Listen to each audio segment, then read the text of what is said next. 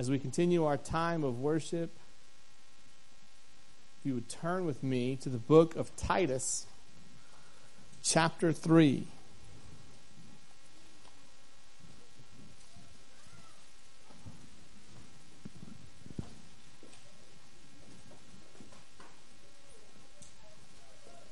Beginning in verse 3.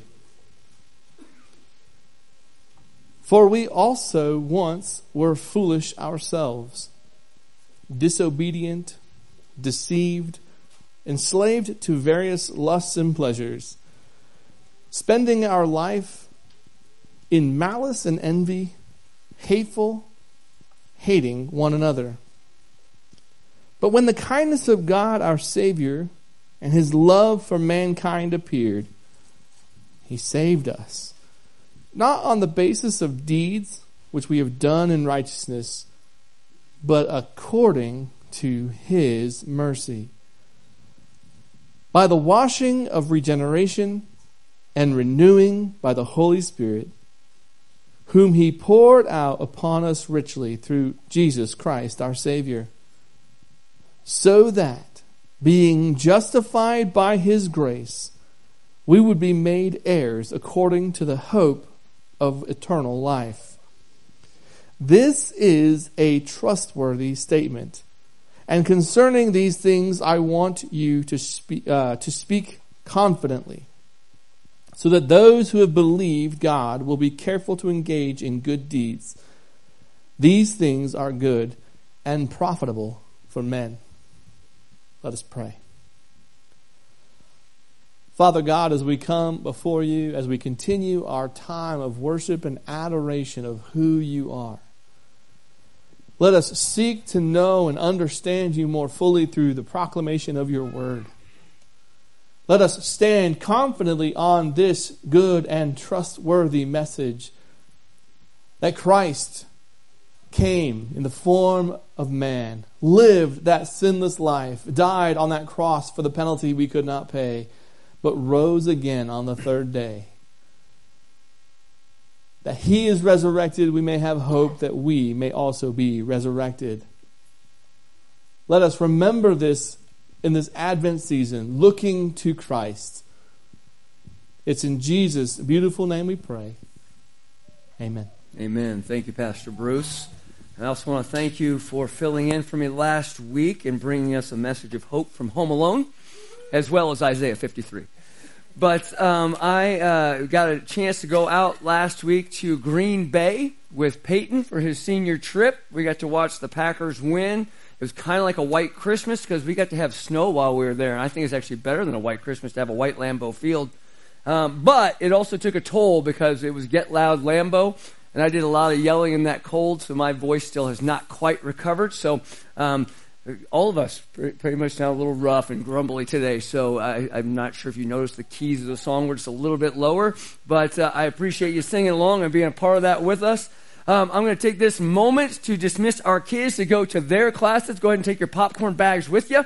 And enjoy your time in there as you guys get a chance to learn. And the rest of you who will be staying with us today, I'm going to ask you to put on your trivia hats for the book/movie of A Christmas Carol.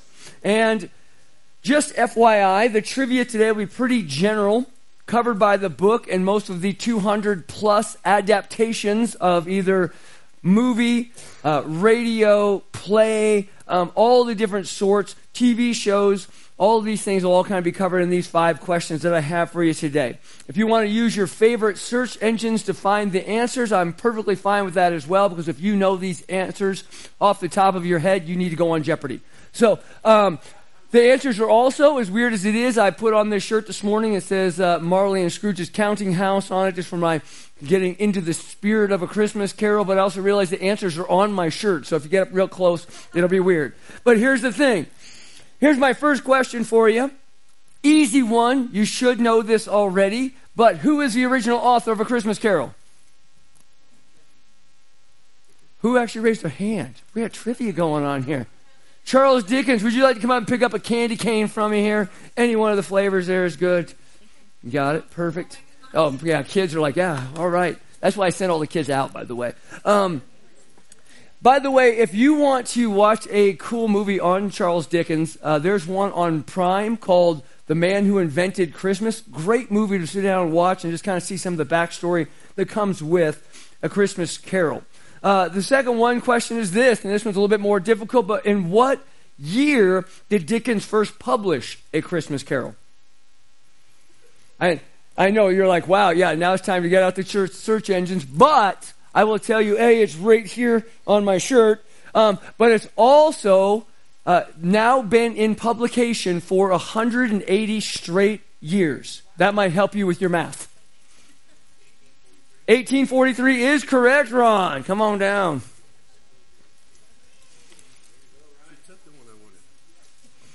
Rolos will still work, right? Yeah. All right. All right, next question. This one's a tricky question.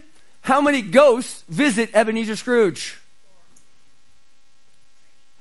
3 is almost correct. 4 is completely correct, because we tend to forget Marley was also a ghost in all of that. These are my favorite, yeah. And you can share them with me later, okay? All right, also on my shirt, this one should be fairly easy, but what English town does A Christmas Carol take place in? London is correct. Come on down, Josh.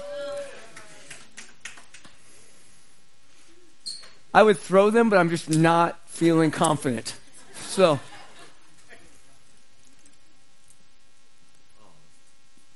you sounded disappointed when you just said, oh, like, sorry, I should have answered quicker, all right? Last one. Who or what are the names of Scrooge's clerk and his disabled son? Little Larry, Tiny Tim, maybe, Super Small Steve. If you've seen Spirited, you know what I'm talking about. Yes. That is correct. Come on down there, Jenny. And as you have heard already, thank you so much, we are going to be doing A Christmas Carol. And with A Christmas Carol, you, in the trivia answers that I've already given, you've had 180 years to catch this. So if you have not seen it, have not heard it, have not read it, I apologize for spoiling this for you, because we're going to actually walk through the movie and the story with you. The first film variation actually came out in 1901, so you've even had more than 100 years to watch the video as well. It is a story of repentance. It is a story of redemption. It's a story that affects, I believe, each and every one of us. As a matter of fact, today I'm going to present to you a message a little bit different than I normally do. Instead of your typical 3 points and a conclusion, I want to walk with you through this story. I want to show you how it affects each and every one of us, and I want to make that biblical connection that Dickens, I think, probably leaned on for inspiration as he wrote this character of Scrooge. Today we're going to look at a past. We're going to look at our past and how it leads us to the present if we continue down the same path that we're on. What the future could possibly look like. And I say possibly because we really don't know what the future is going to look like. This is a story that if we listen, and I emphasize if we listen, will help us see our lives for what they are and challenge us to respond to where we're at. Why? Because I think there's a Scrooge in all of us. I think there's a Scrooge in all of us. As a matter of fact, when we think of Charles Dickens in A Christmas Carol, we do think of 3 or 4 ghosts. And as we think of those 4 ghosts, the first ghost to appear is Scrooge's former boss. His former boss, Jacob Marley. Weighed down by the heavy burdens of his own sin and regrets, he comes in like a ghostly John the Baptist kind of form. And he's announcing that there's a coming of a trinity of ghosts who are going to bring about Scrooge's redemption. And he says this. Dickens writes, I am here tonight to warn you, he tells Scrooge, that you have yet a chance and a hope of escaping my fate. You still have a chance. The second ghost appears as the ghost of Christmas past. In seeing it, the ghost is known but distant, very much like our own past. Known but distant. After being shown visions of past Christmases, Scrooge realizes the person that he was doesn't look anything like the person that he's become. Who he was has not become what he wanted to be. His bitterness and his hurt, His bitterness and his hurt had consumed any hint of love, any hint of compassion that he once knew. All joy in his life is gone. His redemption story begins with the realization that the path that he is on is not the path that he was called to. It's not the path that God had planned out for him. The next ghost is the ghost of Christmas present. And the ghost of Christmas present, he's unlike the ghost of Christmas past, that he is present and real. He is present and real, and just like at this moment, right here, right now, is very real and very present for each and every one of us. Now, as we look at it, you see in the video, you watch the movie, Scrooge can feel the warmth of the fireplace. He can smell the turkey. He can feel. Unlike the ghost of Christmas past that showed Scrooge who he'd become by showing who he used to be, the ghost of Christmas present is showing him who he is by what people think of him. The people around and what they think of him. These two ghosts show Scrooge exactly what he's become. They show him in the hardness of his heart. They show him that he lacks the desire to take care of those in poverty, lacks the desire to take care of the needs around him, and really, he just has a disdain for the humanity of life. We watched it on Friday night, and as we watched, one of the things that stood out to me that I didn't actually remember was when he said, well, I just hope they all hurry up and die as to get rid of the surplus population, those poor people out there. He had lost all joy. He had lost all his desires for anybody else. The only thing that he thought about was his money. And the problem is that he began to realize as the ghost of Christmas past and the ghost of Christmas present began to show him that money in this world truly amounts to nothing. It amounts to nothing. As a matter of fact, Jesus says in Matthew 6:19, don't store up for yourselves treasures on earth where moth and rust destroy and where thieves break in and steal. Because as we begin to look at it, you're going to see in Scrooge's case, it wasn't thieves that began to break in and steal. It was his help. It was his maid. It was the undertaker that began to steal from him and then barter with pawnbrokers to get money from him. Then the clock strikes 1. And Scrooge is greeted by the ghost of Christmas future. I want you to listen to the description that Dickens gives this ghost. It says this, solemn phantom, draped and hooded, coming like a mist along the ground towards him. The phantom slowly, gravely, silently approached. The very air through which the spirit moved seemed to scatter gloom and mystery. It was shrouded in a deep black garment, which concealed its head, its face, its form, and nothing of it visible save one outstretched hand. But for this, it would have been difficult to detach its figure from the night and separate it from the darkness by which it was surrounded. Am I in the presence of a ghost of Christmas yet to come, said Scrooge, and the spirit answered not, but pointed onward with his hand. You know, I hear a lot of people talk about how they're haunted by their past. I've had many a counseling session where I've talked about people have said, this is who I once was. It's like what Pastor Bruce read up front as he read from Titus chapter 3 when it said, we were foolish, we were disobedient, we were deceived, we were enslaved, which is interesting as morally comes in what? Chains. We were enslaved by our passions and our desires. And so we see that play itself out, and we are haunted by those things that we once were. We're haunted by the things that others have done to us. We're haunted. But I think people are more haunted by the future than they are by the past. Because there's an unknowingness of what is going to take place. When Scrooge meets the ghost of Christmas yet to come, he cries out, Ghost of the future, I fear you more than any other specter. I fear you more. And I truly think that we fall into that. I think that as we look at yesterday is a memory. It's problems, it's monsters. They really can't touch us today.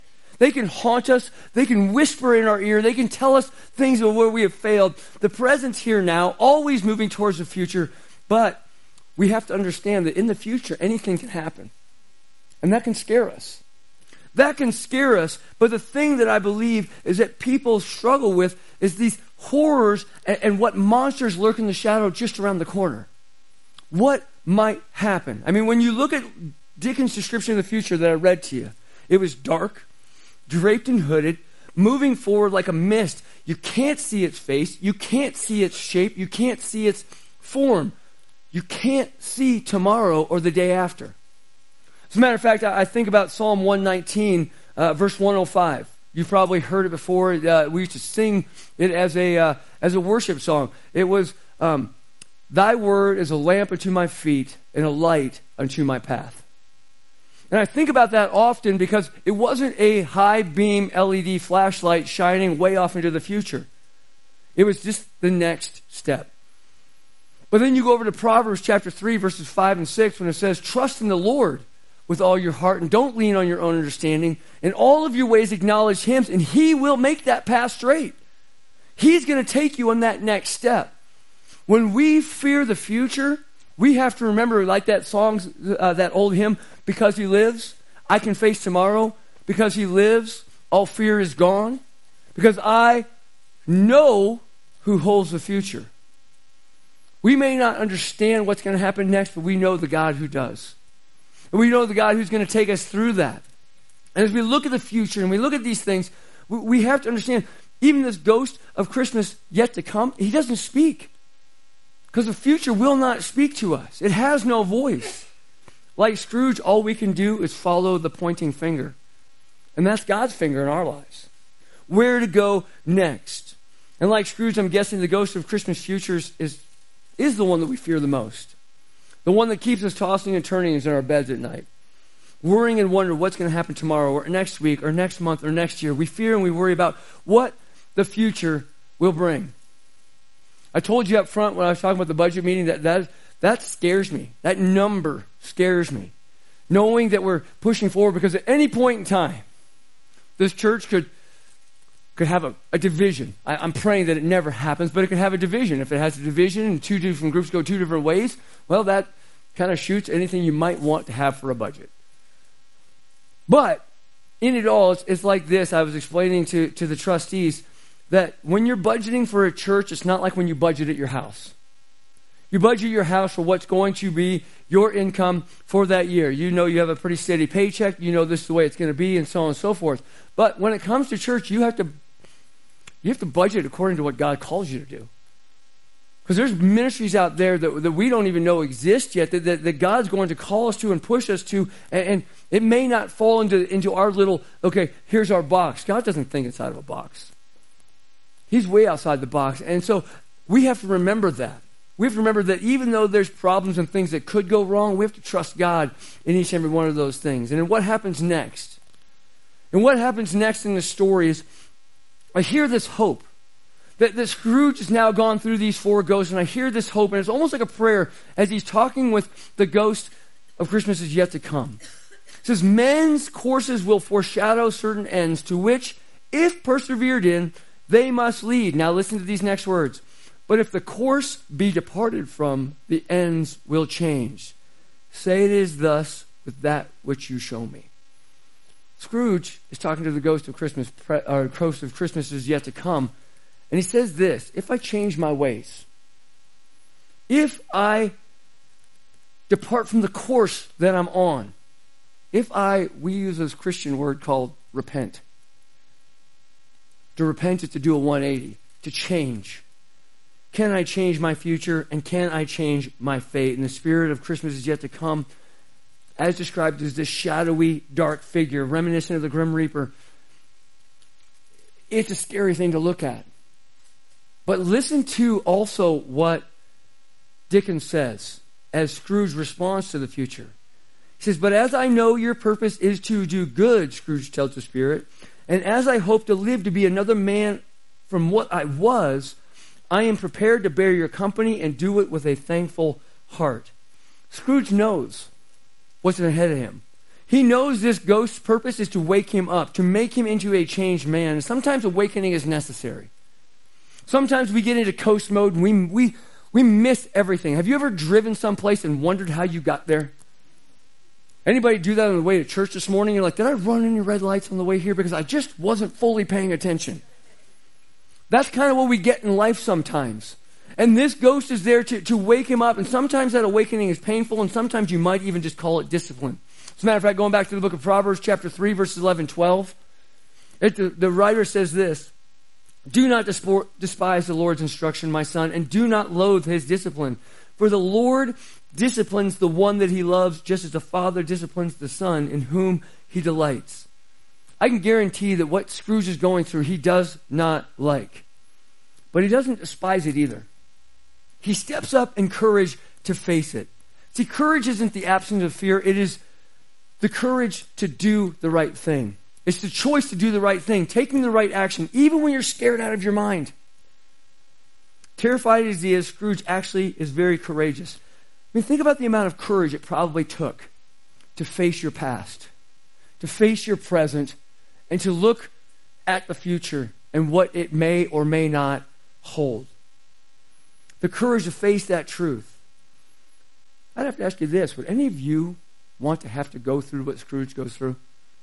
I think that's the reason why this movie, as a Christmas movie, has always affected me the most. Anytime I watch it, it just makes you reflect and go, man, would I even want to have to face my past? Would I even want to have to face even my present, and especially not knowing what the future holds?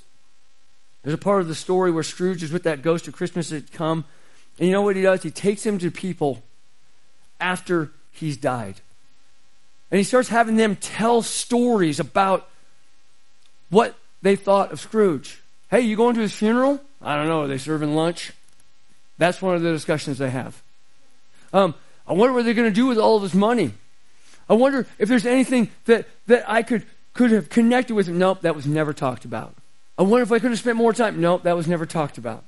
All that was talked about, even by his business partners that he looked up to, was, we didn't even really pay that close attention to him. We don't even really realize that he's gone.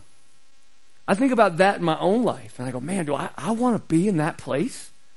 Do I want to be in a place where I'm so concerned with one thing that the people who really matter don't even care that I'm gone? And that began to get me thinking. As he watches his maid and his help steal his stuff. We watched the Jim Carrey version, the Disney one that's kind of animated, kind of Polar Express style. And he's laying there on the sheet. And he's like, hey, who's under that sheet? And you just see the shadow of the finger over the top. Nobody's there to care for him. Nobody's there to prepare his corpse even for burial. No one to sit by his bed at night and watch over him. No one even sheds a tear or grieves his being gone. Nobody says a kind word.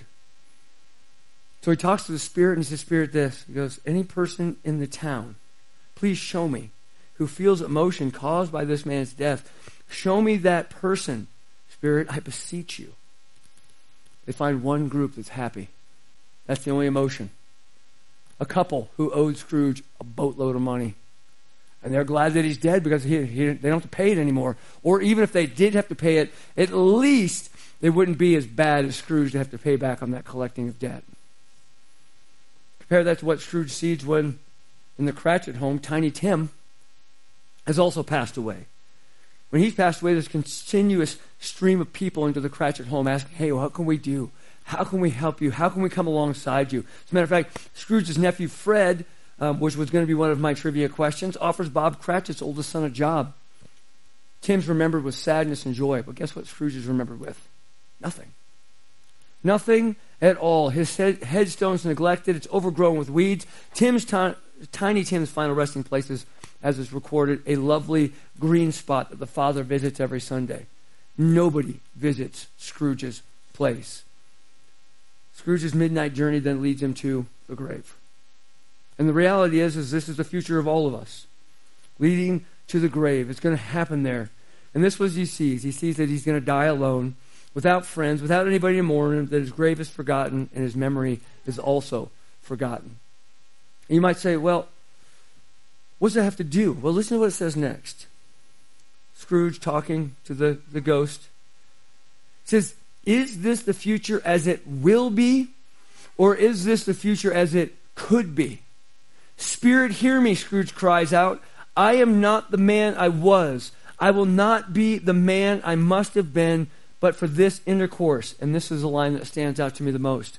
Why show me this if I am past all hope? And my answer is exactly.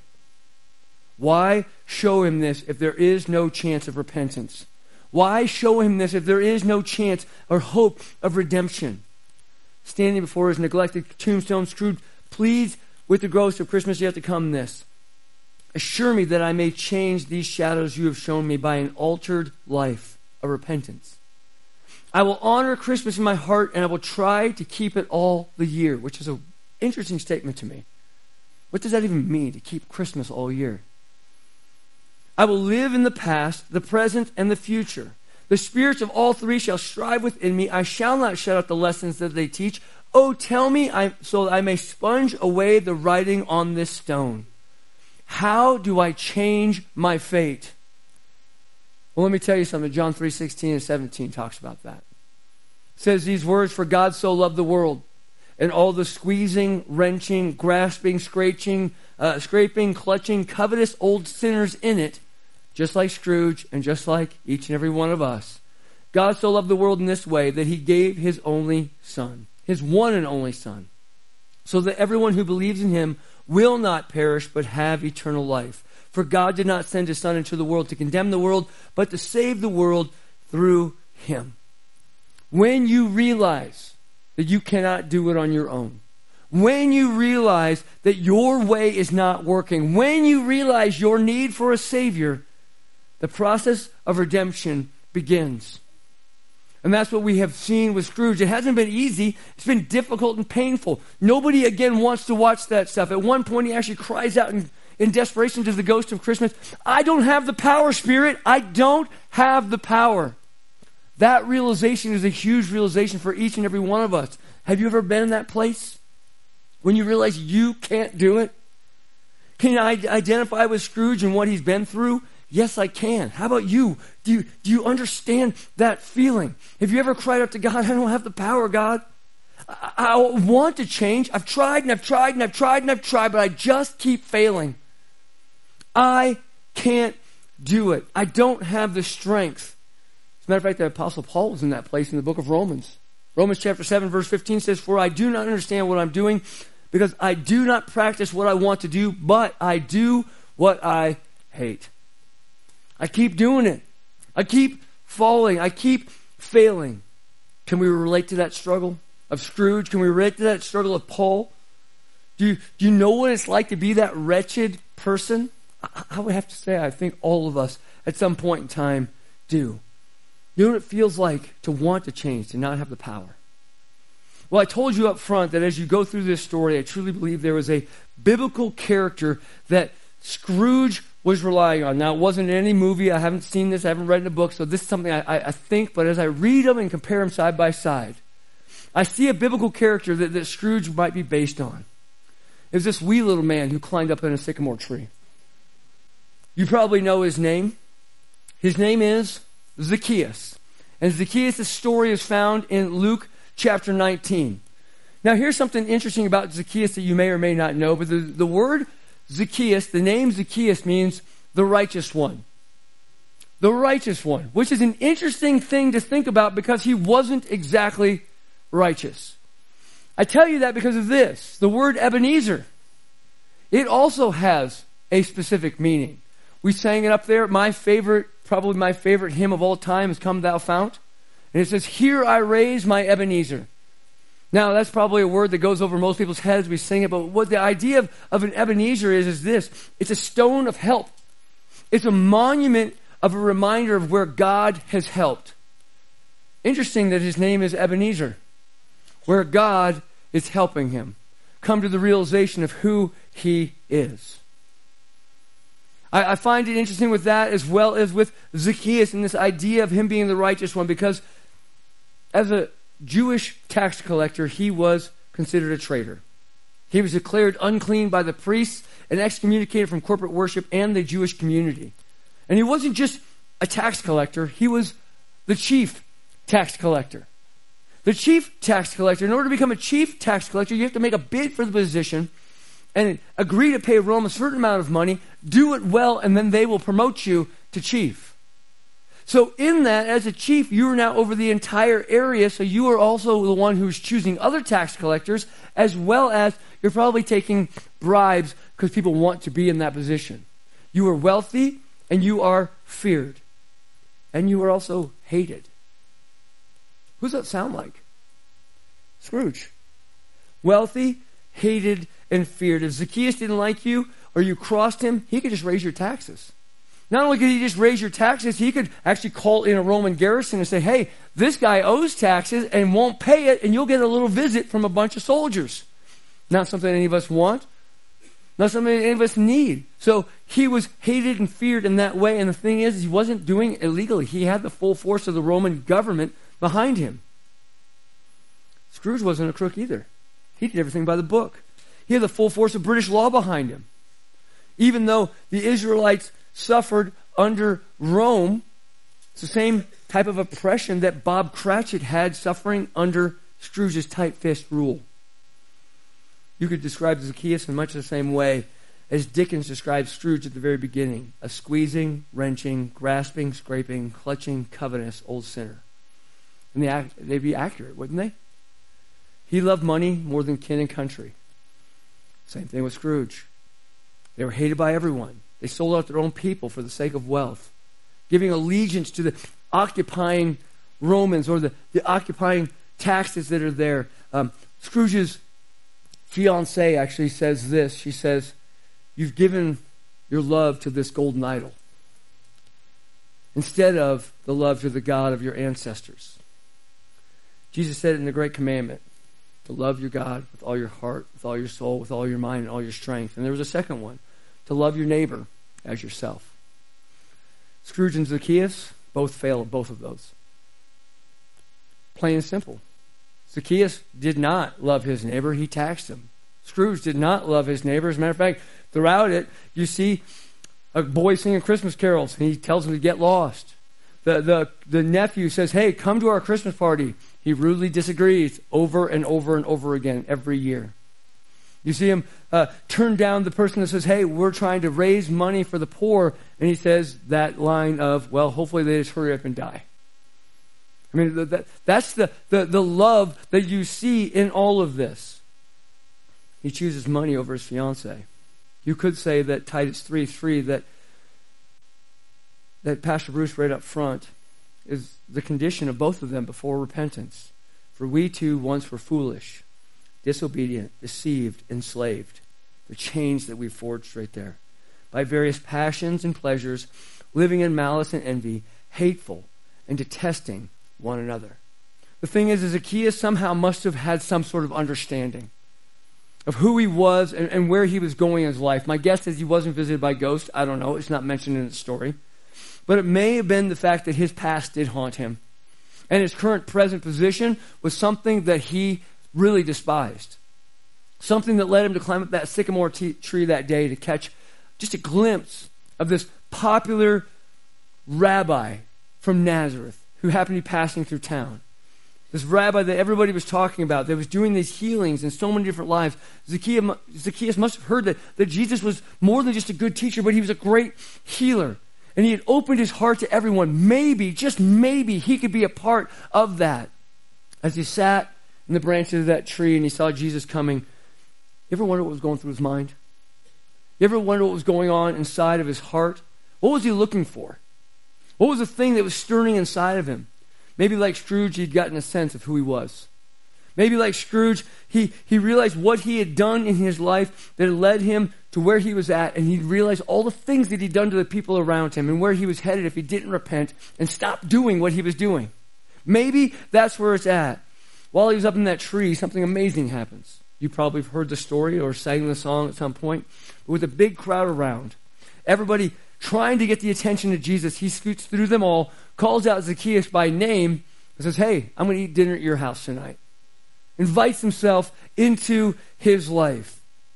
Jesus looked at Zacchaeus, and he saw something that nobody else could see, a heart that needed and wanted to be changed. As a matter of fact, I think it's very well described in Titus 3:4. After what you once were, listen to what it says. But when the kindness of our God, our Savior, and his love for mankind appeared, what's this whole Advent season about? The waiting of the appearance of Jesus. He saved us, not by works of righteousness that we had done, but according to his mercy, through the washing of the regeneration and the renewal by the Holy Spirit. He poured out his Spirit on us abundantly through Jesus Christ our Lord, so that having been justified by his grace, we may become heirs with the hope of eternal life. What's the result? Luke 19:8 says these words, "But Zacchaeus stood there and said to the Lord, 'Look, I give half of my possessions to the poor, Lord, and if I've extorted anything from anyone, I'll pay back 4 times as much.'" That's the result. The ghost of Jacob Marley comes to Scrooge and sets up 3 ghostly visits, with the hope that Scrooge will change his ways while he still has a chance and still has that hope. You know what he does? He does, if you've watched it or read it, you know he wakes up Christmas morning, not realizing it's even Christmas morning, but he says these words, "I'm as light as a feather. I'm as happy as an angel, as merry as a schoolboy. I'm as giddy as a drunken man.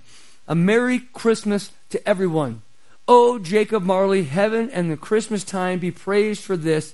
I say it on my knees, old Jacob on my knees." A man of repentance has been redeemed.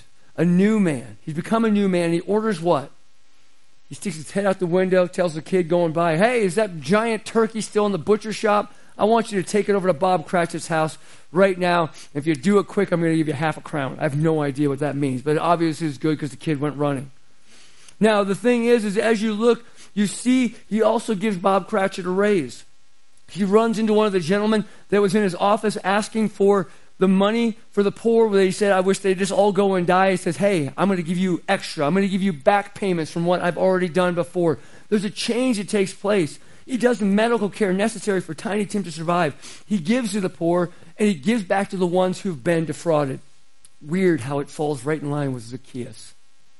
After this redemption, you know what else he does? He goes to the church and prays. You didn't see that in the Disney version, but he does in the book. When Zacchaeus climbs into the tree in search of Jesus, Jesus comes to him. When Scrooge pleads for a second chance, it's granted. Zacchaeus wants to change but lacks the power. Scrooge wants to change but lacks the power. There's 2 words we've used a lot this year, and that is, but God.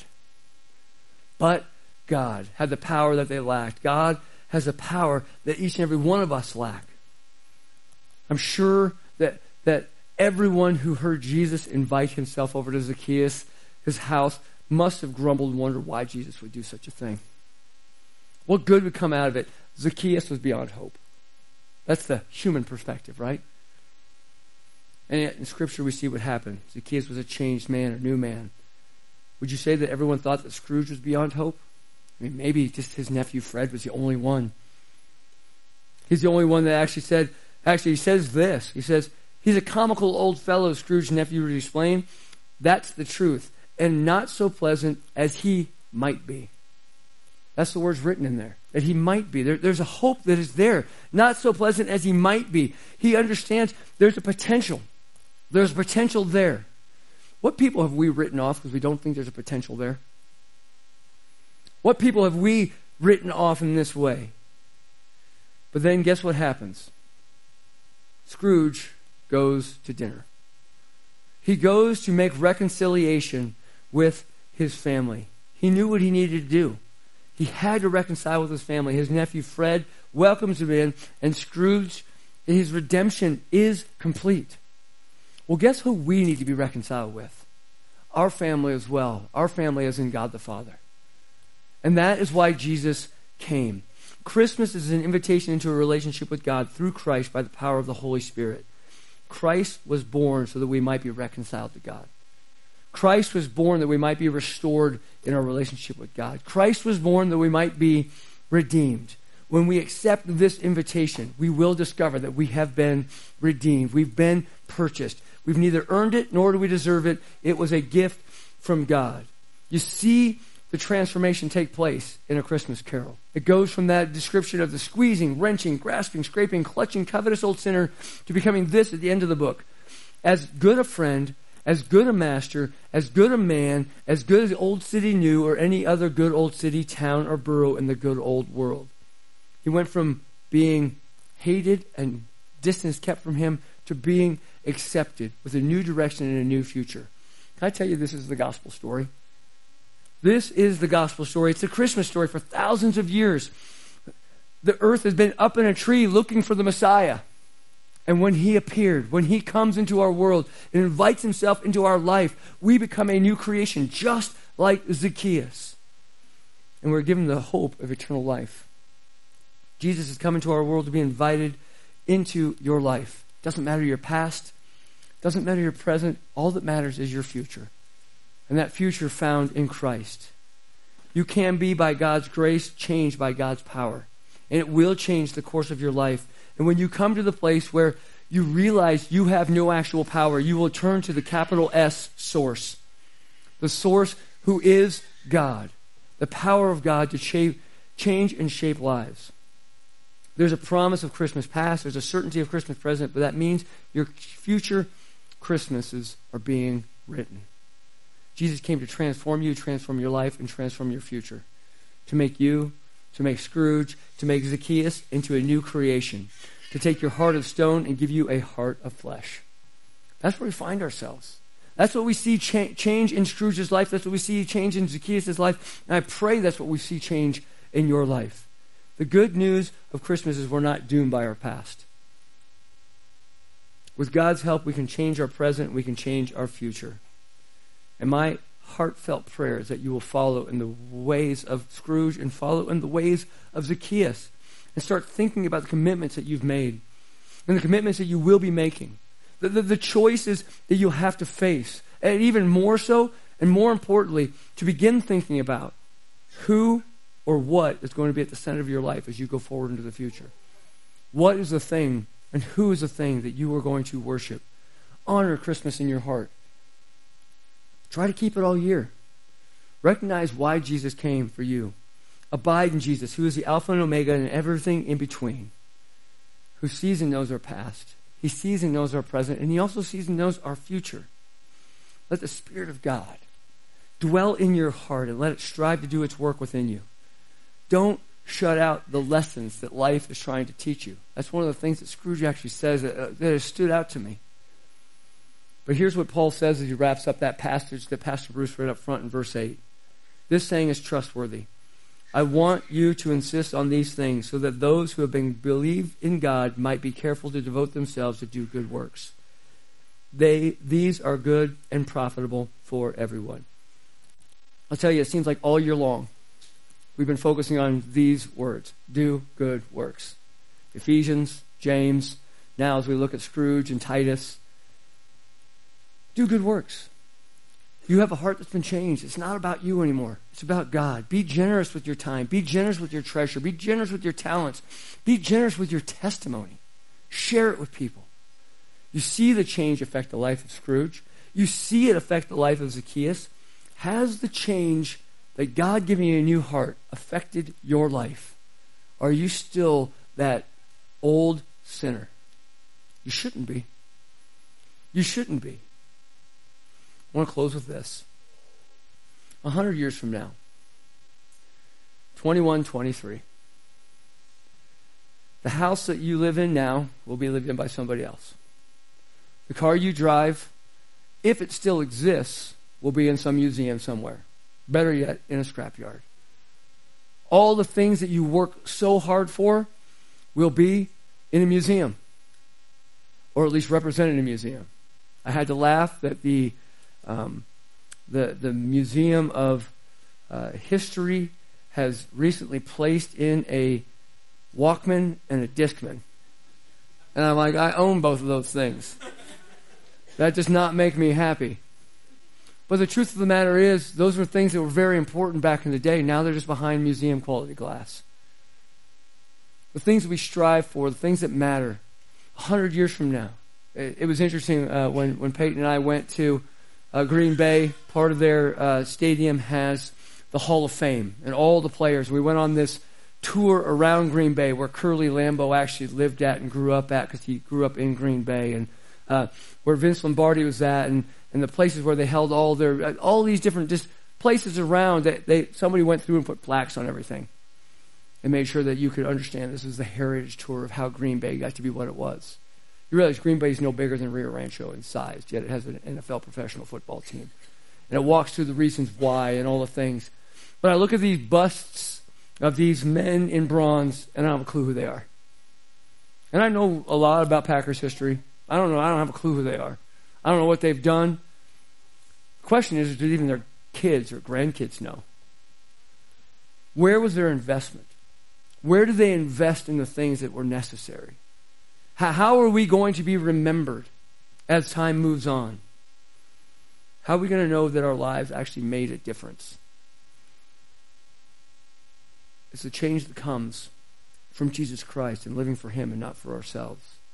If you've experienced that change, my challenge to you, even as we go into the holiday season, but especially as we go into the new year, live for Him. And if you've never experienced that change, today's the day.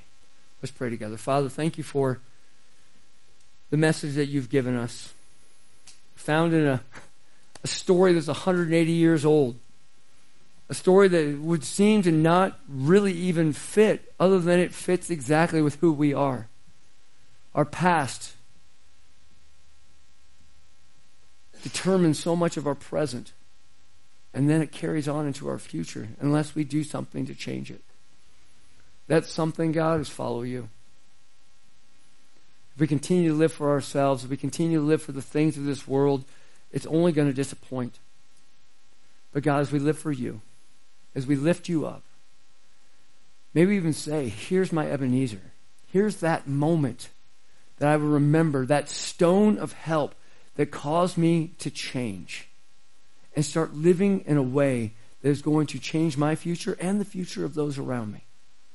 God, we want you to have all the praise and all the glory with every day of our lives. May it start today. We pray in your name.